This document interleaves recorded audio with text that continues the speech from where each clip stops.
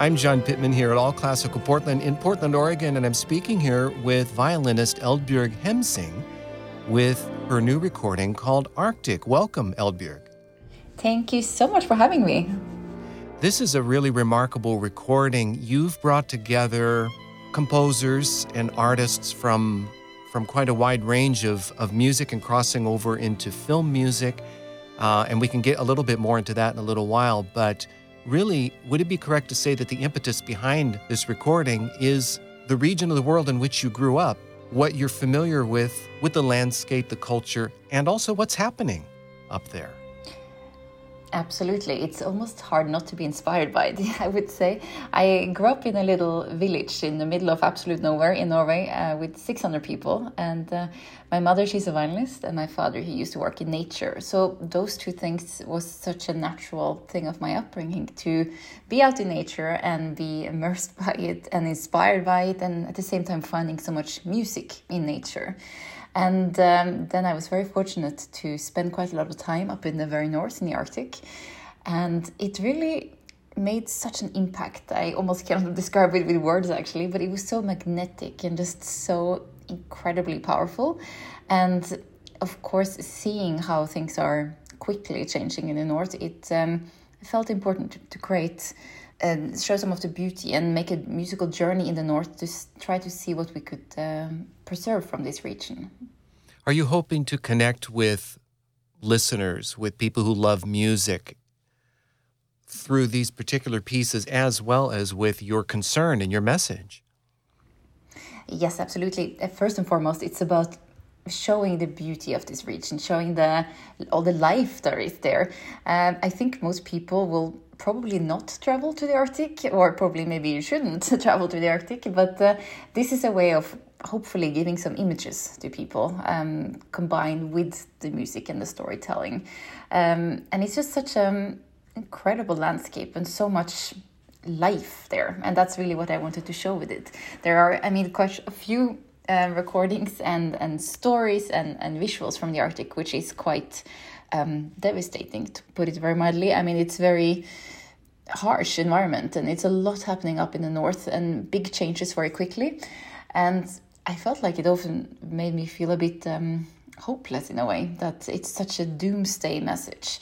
And of course it is very, very serious what's happening, but I also wanted to show that there is so much life there, so much so much more than just the ice and the coldness.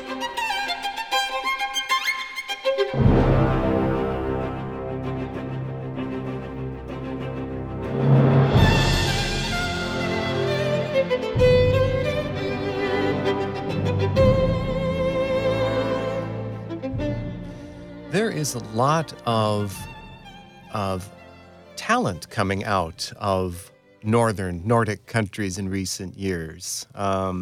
Just a couple months back, I introduced our listeners to the conductor Klaus Mäkelä, this fantastic, dynamic young conductor, and many that are on your recording.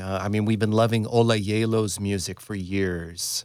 And he's fantastic. Yes, and we also have a very successful film music program here called The Score, so I'm very well familiar with James Newton Howard. Why don't you tell me a little bit, maybe a story or two about how your paths crossed, and why don't we start with Jacob Shea, because the Arctic Suite is a quite substantial work, a multi-movement piece. It seems like the centerpiece of the recording, or certainly the anchor.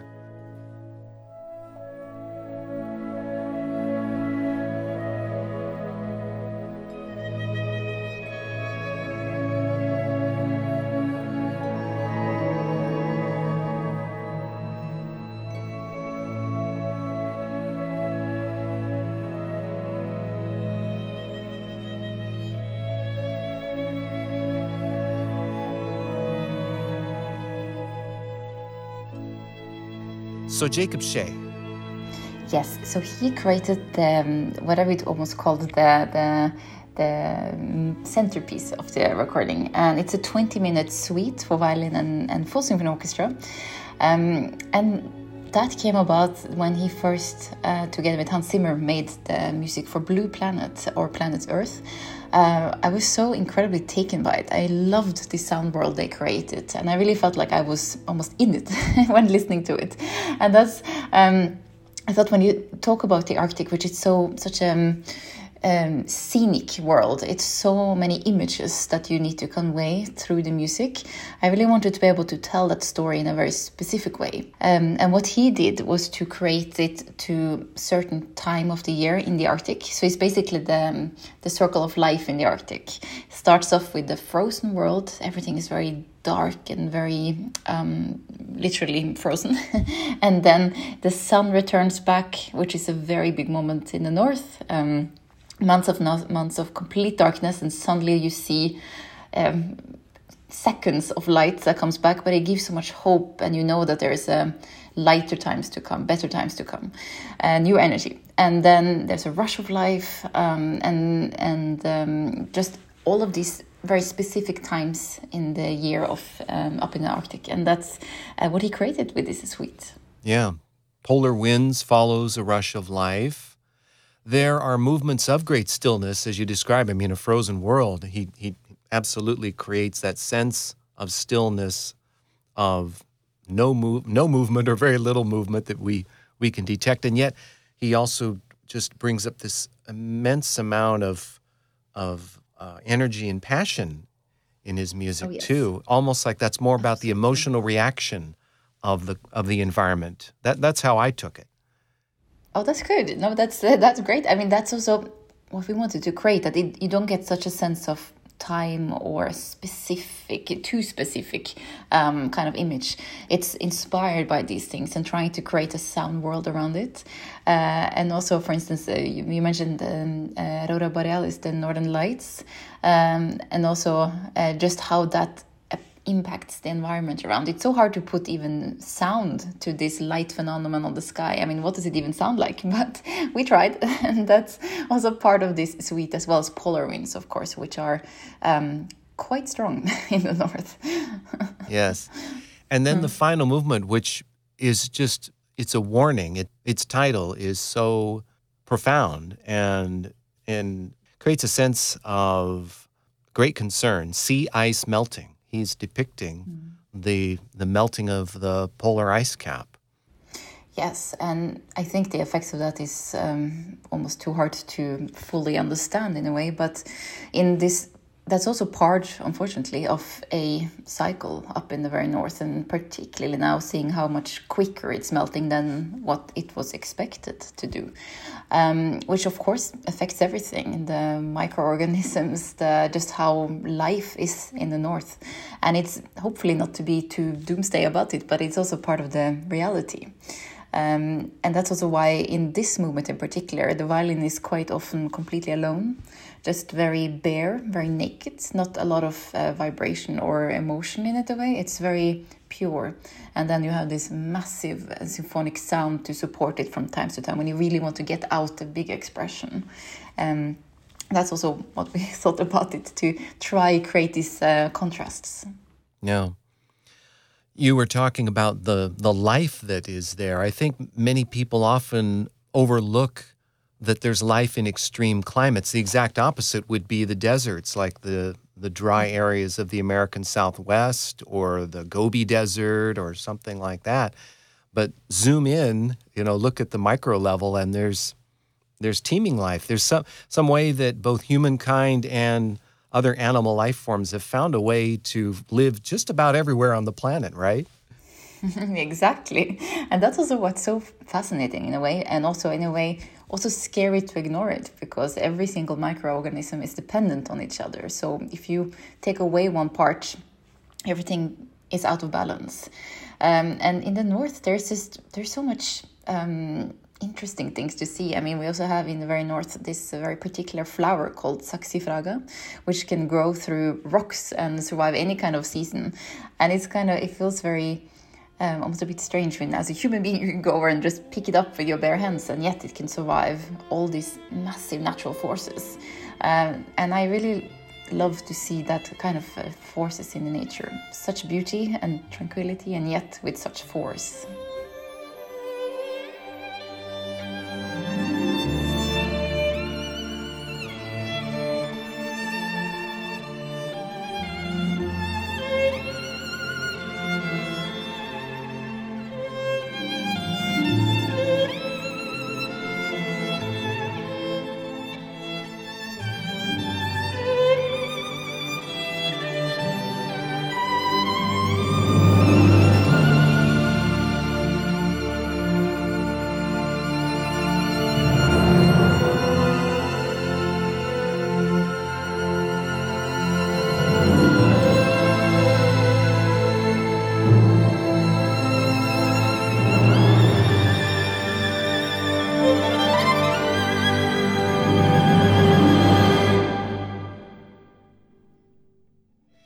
I'm speaking with Eldbjørg Hemsing, violinist, on her new recording, Arctic.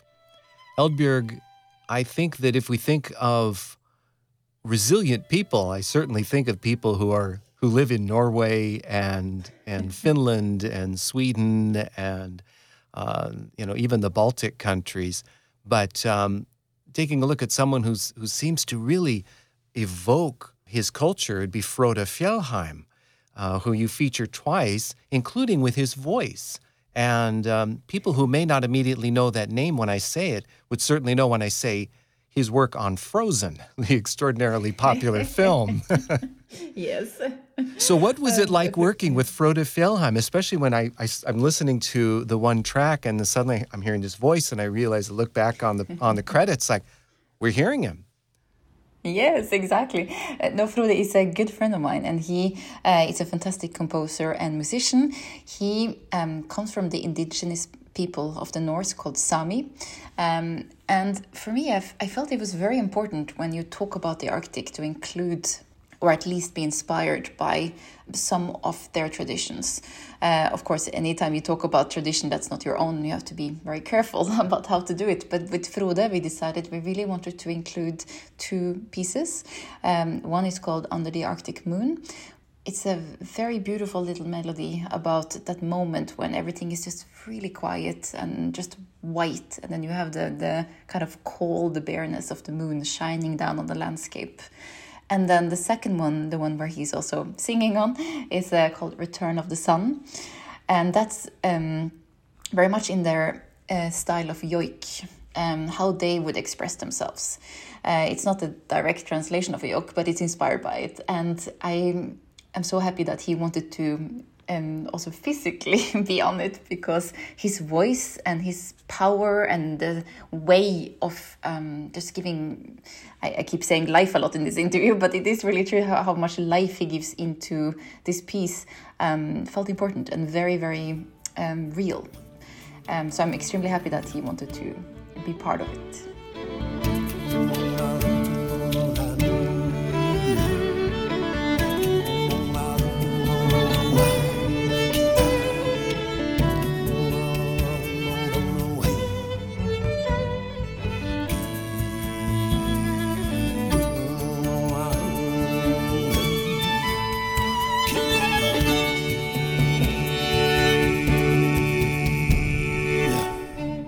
Would you be able to speak for a moment about your approach as a violinist to the music on this recording as compared to a recording that you have done of, say, Shostakovich Violin Concerto, or even Tan Dun? You have a recording of two of his violin concertos, one of which I featured last year on one of my programs.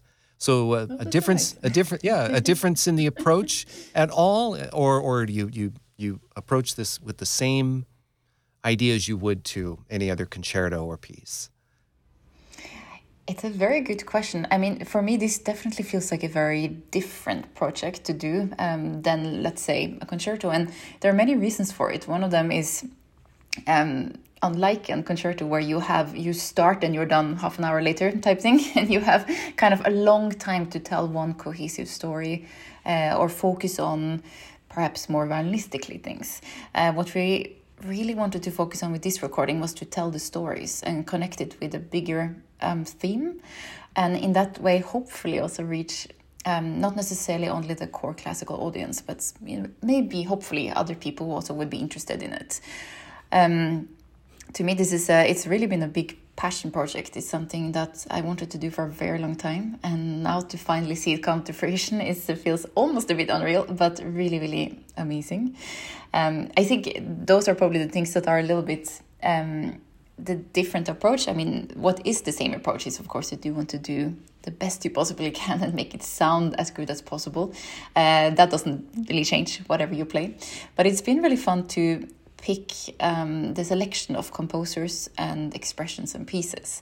It's also, I think, really fun to work with people who you actually can pick up the phone and call and talk to and have a conversation with, as opposed to composers that's been gone for a little while. It gives a lot of freedom, and I think it's extremely important to be curious as a musician, to see just try different ways and expressions and things. And this recording definitely allowed me to do so.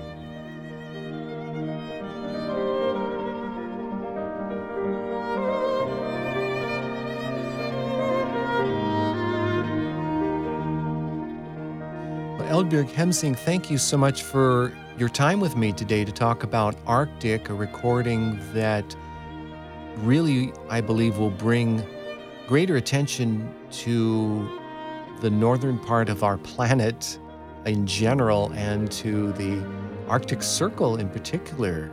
It's fascinating to approach it from this musical standpoint, and then we'll see what kind of influence it has, what kind of ripple effect it has from there. Exactly. Well, thank you so much for having me.